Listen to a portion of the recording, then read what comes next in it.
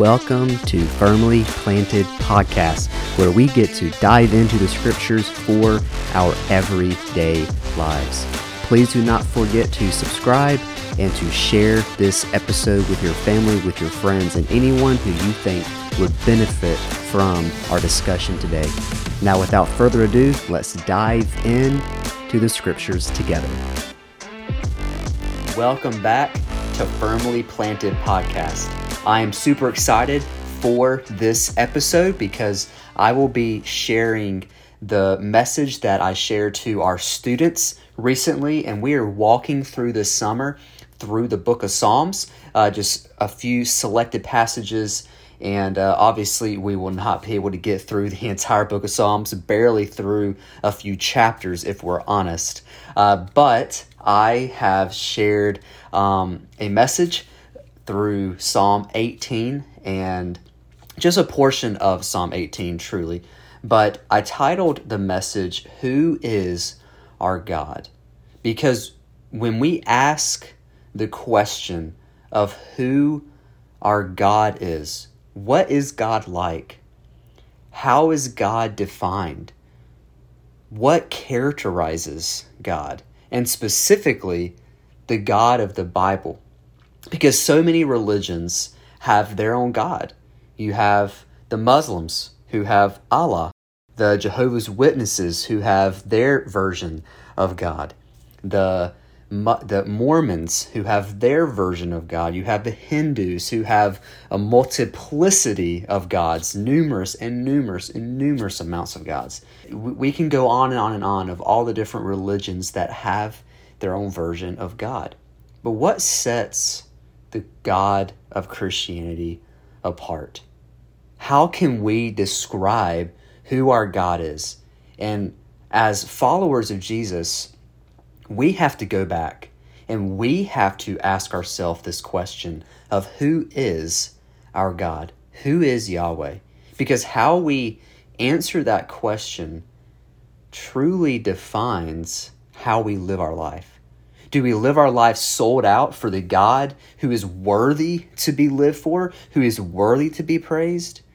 Or do we live for ourselves because we do not have a very high view of God?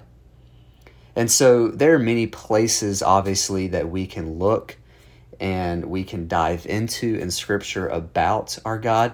But going through the book of Psalms, running into this passage here in Psalm chapter 18, verse number 30 and 34 is really where we're going to take anchor for this message. Again, the title is Who is Our God? So let's answer this question from these few short verses, and let's see what the psalmist has to tell us about who our God is. So Psalm 18, verse number 30, As for God, his way is blameless. The word of the Lord is tried. He is a shield to all who take refuge in him. For who is our God but the Lord? And who is a rock except our God? The God who girds me with strength and makes my way blameless. He makes my feet like hinds' feet and sets me upon high places. He trains my hands for battle so that my arms can bend a bow of bronze. The enemies of Israel, as you look through the Old Testament, as you look through especially in the Torah, and then the different passages in 1st and 2nd Samuel, 1st and 2nd Kings, you see the enemies of Israel always asking essentially this very same question of who is the God of Israel? Who is this Yahweh that you proclaim? Can he really save you? Can he really deliver you from my hand? Can he really do what you are asking him to do? And so the Israelites had to frequently live by faith. They had to make sure that they understood and remembered and lived in the power of God and who their God really was. What's amazing to notice all throughout the Old Testament, and of course throughout the entire Bible, but specifically in the Old Testament, when God gave a command, when God gave marching orders, when God called Israel to do something, he reminded them of who he was. He reminded them of what he could do. Think back with me in God giving them the 10 commandments. Specifically, in Exodus chapter 20, they have just been delivered out of Egypt. They are now wandering in the wilderness. They go to Mount Sinai, and Moses goes up onto the mountain. The big cloud thunderstorms are above them on the mountain, covering up what God is doing with Moses. And here God gives them the 10 commandments. And this is what he says as this is happening. Exodus chapter 20, verse number 2. I am the Lord your God, who brought you out of the land of Egypt, out of the house of bondage. Why does God remind them of who he is before giving the 10 commandments? I believe it is because when we realize who God is, it leads to a life of obedience. When you realize how great, how powerful, how marvelous, how wonderful God is, it leads to confidence in your life. God is essentially saying here, this is why you can obey me. This is why I am worthy of your obedience. This is why I am worthy of your praise, because of who I am, because of what I have done, because of my character, because of my name. And just as the Israelites so frequently throughout the Old Testament forgot who their God was, and that is often when they would fall into disobedience, would fall into impurities, would fall into the things that God was calling them out of, so do we. If we are not careful, we can live a life of disobedience because we forget who our God is. So we have to continually ask ourselves this question, who is our God? Because the enemy, please hear me, the enemy would love nothing more than for you to lose your confidence in God. When pain happens, when suffering, when hardships come, the enemy attacks very first this question in your life. Who is your God? See all the things that's happening to you right now. Can God really take care of you? See all of these painful situations that you're encountering. Does God really love you? See everything that's happening in your life. You just get a short end of the stick. Is God even directing your life? Does God even care what's happening? And the list of questions can go on and on about us questioning who God is. See, we have to be firm and constant in reminding ourselves of who our God is. The reality of this passage is that there is none other like our God. Why do we worship the God of the Bible? Why do we worship this God of the universe? Because there is no one other like Yahweh. Because there is no authority and no power that is greater than the God of the Bible. He says in verse 30, as for God, his way is blameless. He's saying here that his way is perfect, that he is holy, that he is worthy. Then he goes on to say that the word of the Lord is tried. And that is talking about how God has always proven himself true, that God fulfills his promises, and that he is a shield to all who take refuge in him. See, we have what we need for guidance and protection in our life when we remember who our God is. And I think back to a World War II story that I read recently, and it's about strategic planning within the U.S. in World War II. Obviously, the Army needed a plan to win the war, and so they needed a plan to know the right equipment and the right materials that they would need to win the war. And so the president got this man together named Albert C. Wedemeyer, and he was tasked to put a plan together for the army. So he came up with a series of questions that was to help with winning the task. If they could answer these questions correctly, then they could win the war, is what he believed. So here's the questions that he asked. What is the national objective of the United States? Question number 2, what military strategy will be devised to accomplish the national objective? Question number 3, what military forces must be raised in order to execute that military strategy? And then 4, how will those military forces be constituted, equipped, and trained? And by answering these questions and answering them honestly and verifying how they can correctly equip and train their army, this became known as the World War II, quote-unquote, victory plan. And here in Psalm 18, God lays for us his victory plan for us. We have what we need for victory if we remember who our God is. And when we answer the question, who is our God, it will bring victory to your life. And I just want to give you 3 answers to this question of who our God is. So, number 1, who is our God? God is our source of strength. He says in verse 31, who is our God but the Lord? Who is a rock except our God? Then look at verse 32.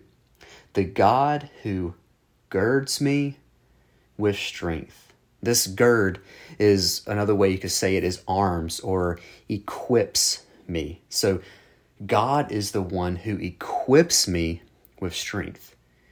David is showing the Israelites here how God has prepared him for battle and how God prepares us for battle. See, David's strength was not in his ability, was not in his intellect, was not in his authority as being king, but his strength was found in God's ability.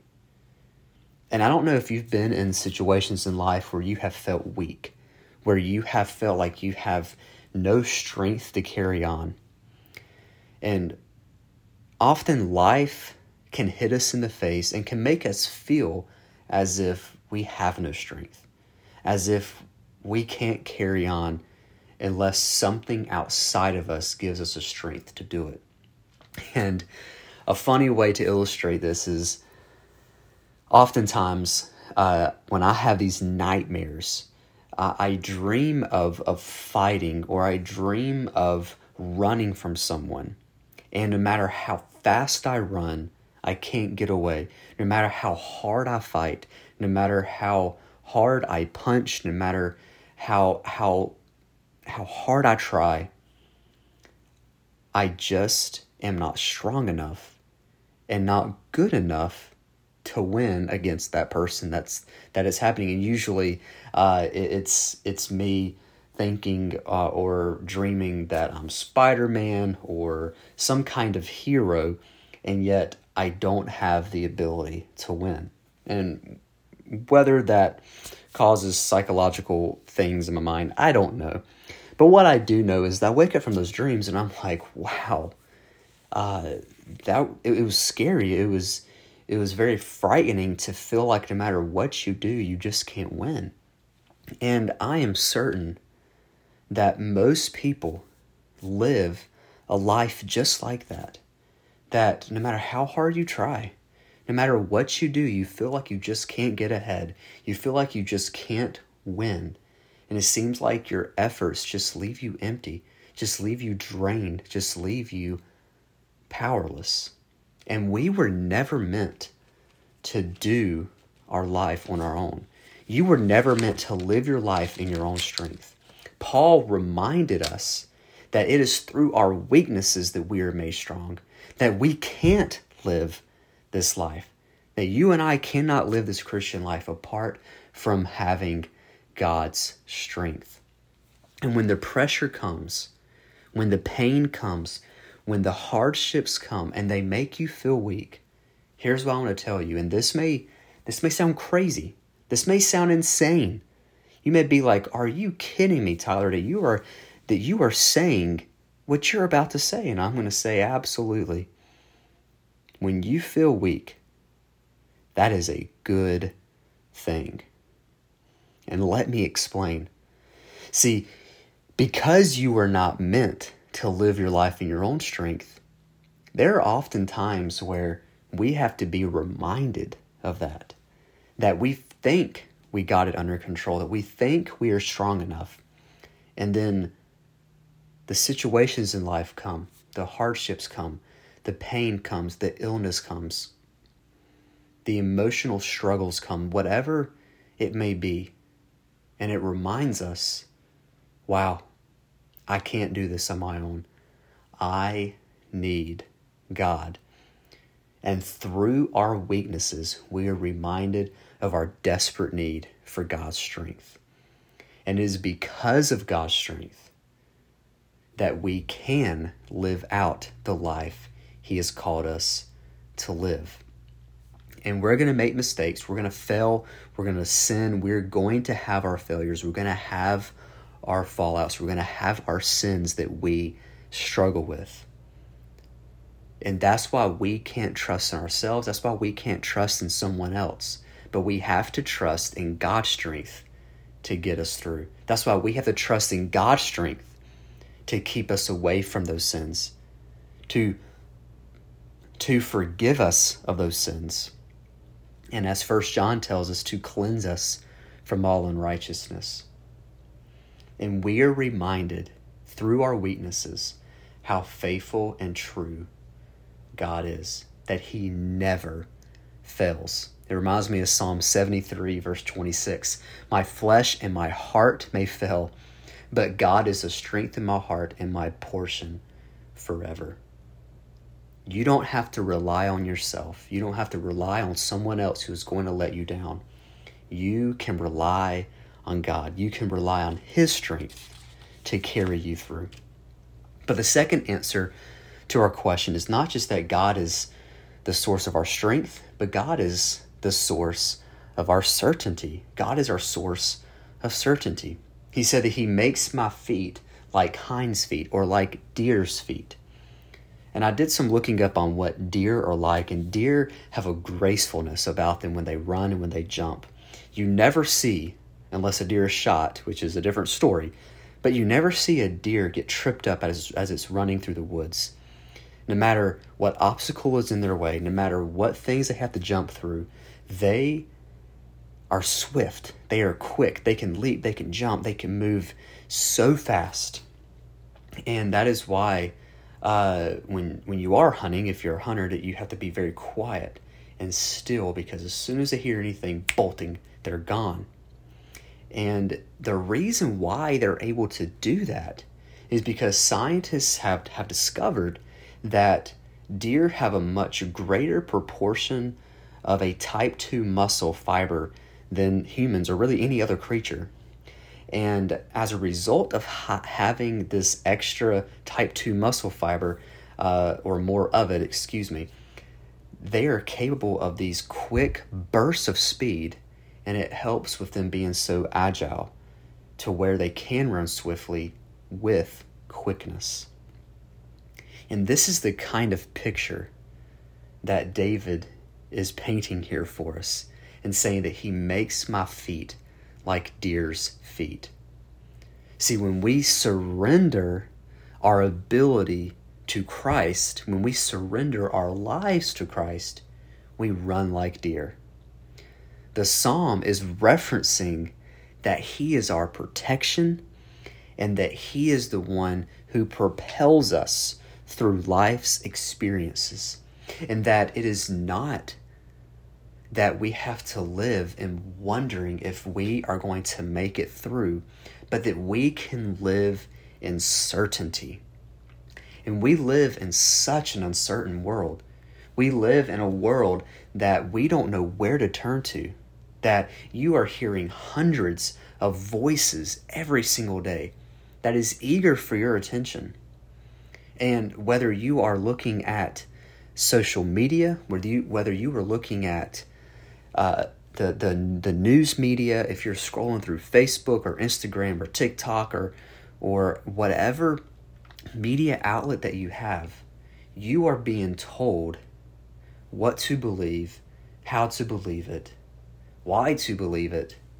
And these are the things you can turn to when you're uncertain. And we run to those things. We pursue after those things. And then we realize what we thought could give us certainty in life ends up failing us. And to put this and to paint the picture for you, think about all the products that are out there that say a lifetime guarantee. You can get Bibles, and on the leather it says this is a lifetime guarantee. You get products that say it guarantees that it will do X for the amount of Y, or whatever it may be promising. It is having a guarantee that this product will fulfill what your need is. And I specifically think about deodorant. This is the perfect example. And deodorant promises, you look at the labels on most of them, and they will promise some kind of odor protection for 8 hours, or 6 hours, or 12 hours, or some of them 24 hours. And I know just from being a student pastor, I know from just being a human being, that those deodorants, 9 times out of 10, are not going to fulfill on their promises. That it promises 8 hours and you're lucky if you get 4 hours. It's promising 12 hours, you're lucky if you get 5 hours. And there's no way that these deodorants are going to last all day or even for 12 hours long, especially if you live in a very humid place like we live here in Florida. That deodorants promise, hey, if you buy my product, if you use my product, then you will be odor-free for X amount of time. And I promise you, that is not going to work. And we run after things in our life that we believe this is going to fulfill me. This is going to give me certainty in my life. And then it doesn't.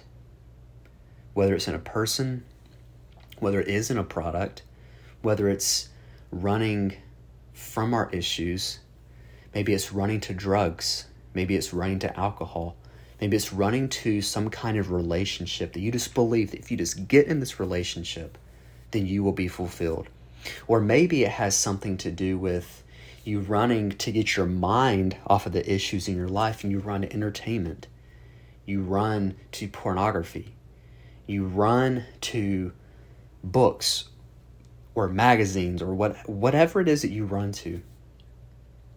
And then you realize that the thing that you are running to is the very thing that is digging you deeper into a life of uncertainty. Because you go hoping for something and then it fails. And then the more you do that, the more you live in a world of chaos, of uncertainty in your life.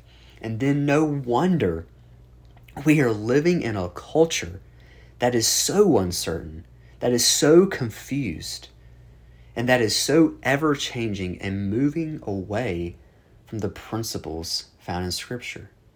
Because when we are not placing our faith in the rock, when we are not placing our trust and our certainty in the one who never fails, but putting it in things and people that will always fail us, then of course we're going to live in a world of chaos. But then he also continues to say that God sets me on high places. This is talking about God being a mountain or a fortress or something that is a place of protection, or to take it even deeper, a sign of stability. And because we trust in God, we walk in line with Him, and He places us in a fortress of stability. This is not talking about giving us high honor. This is not talking about giving you a high name or fame. This is talking about putting you in a place of protection and certainty. Psalm 18, verse 2, "The Lord is my rock and my fortress and my deliverer, my God, my strength, in whom I will trust." my shield and the horn of my salvation, my stronghold. See, when the enemy attacks you, you put your trust in the living God. When hardships come, when pain comes, you go to the one who is your source of stability, who is your source of certainty, and that so many things in life may fail you. Your God will never fail you.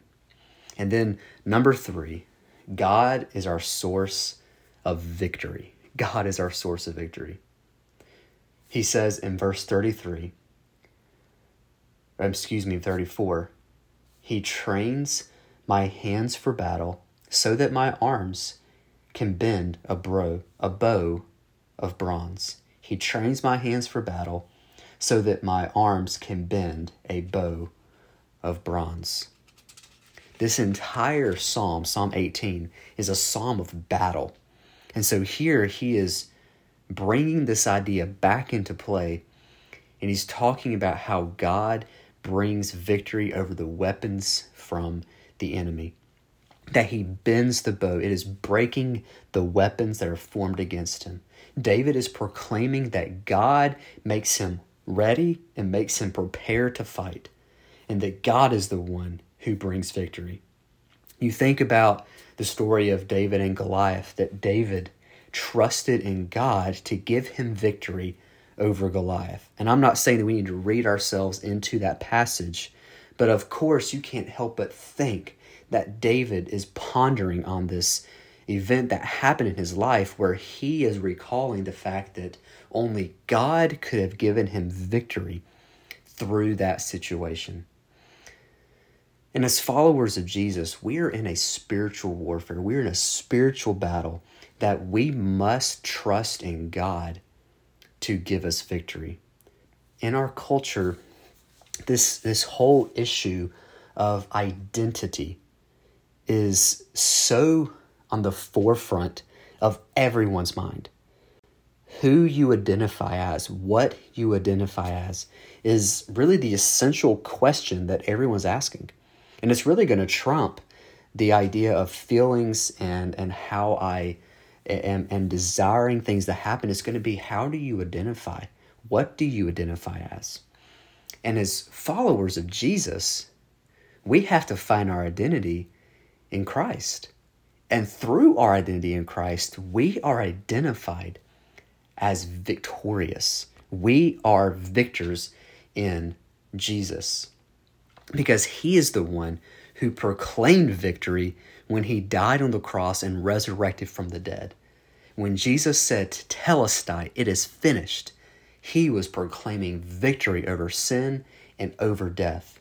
And the victory that was won at the resurrection is what the enemy wants us to forget and not live in light of, and feel defeated instead of living victorious.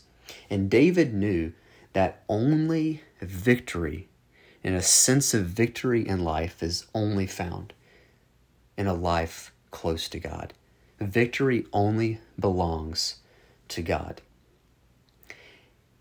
Going back to the story of David and Goliath, when he was going before the Philistine, here's what he says, just as remembrance and reminding us of who our God is. In 1 Samuel chapter 17, verse 46 and 47. Then David said to the Philistine, "You come to me with a sword, with a spear, and with a javelin, but I come to you in the name of the Lord of hosts, the God of the armies of Israel, whom you have defied. This day the Lord will deliver you into my hand, and I will strike you and take your head from you. And this day I will give the carcasses of the camp of the Philistines to the birds of the air and the wild beasts of the earth, that all the earth may know that there is a God of Israel. Then all this assembly shall know that the Lord does not save with sword and spear, for the battle is the Lord's, and he will give you into our hands." When you hear these words in your head, you cannot win this battle. You cannot live victoriously. You cannot live the joyful Christian life. I want to tell you that you absolutely can, because God has already given you everything you need for victory. Because when Jesus rose from the dead, it was proving and showing that there is nothing that is going to take us away from God's victorious power when we trust in Him. So please never forget how victorious your God is. Go back and remind yourself of all the things that God has done, of who He is. Remind yourself of His holiness, of His blamelessness, of His purity. And remember that God never fails, that He is the faithful God, that He is the all-powerful, all-creator of the universe, and that nothing is unstoppable and nothing can take you away from God's love, from God's mercy and God's grace. And remember that justice is the Lord's. Judgment belongs to God, and that everything we need comes straight from Him. And so that you don't have to worry about what does tomorrow hold. You don't have to worry about how is this issue in my life going to play out. All you have to focus on is that God is sovereign, that God is in control, and you have to remind yourself of who God is. I read a story this week of an American painter, John Sargent, and he once painted this beautiful panel of roses. And when he presented it before the critics, it was highly appraised. And it was just a small picture. It didn't really have a grand scale size, but the details were magnificent. And it was almost viewed by those who saw it as a perfect painting. There were no issues, no blemishes, no cover-ups. It was the perfect painting, and everybody wanted it. And although people were offering crazy amounts of money to purchase this, John kept it for himself. He refused to sell it. He considered it his finest and best work. And obviously, for really good reasons, he was quite proud of it. The reason why he kept this painting, and whenever he was discouraged or doubtful of his abilities as an artist, he would look at this painting and remind himself, wow, I painted that.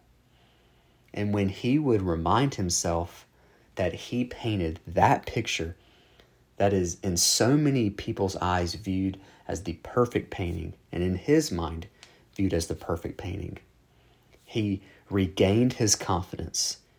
And in many cases, he regained his ability to paint once more. When you and I go through the issues of life, when you and I feel like we can't carry on, can't get through what's happening, we have to remind ourselves of who our God is.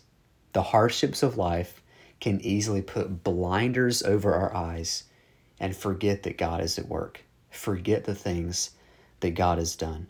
But just like this painter who needed to be reminded by his paintings of who he was, we have to be reminded of God's marvelous work, of God's wonderful love, of God's all power, all magnificence, and remind ourselves of who He is and what He can do, and that there's nothing too great, nothing too far-fetched for our God. Because God is your source of strength, He is your source of certainty, and He is your source of victory. And Yahweh will never fail. Thank you for listening to Firmly Planted Podcast, where we dive into the scriptures together. And if you have not yet, please subscribe. Please share with your friends and family who may benefit from this. And we would love to get this in as many hands as possible, not because of me, but because of glorifying God and desiring for others to know God more. Thank you for listening, and we'll see you next time on Firmly Planted Podcast.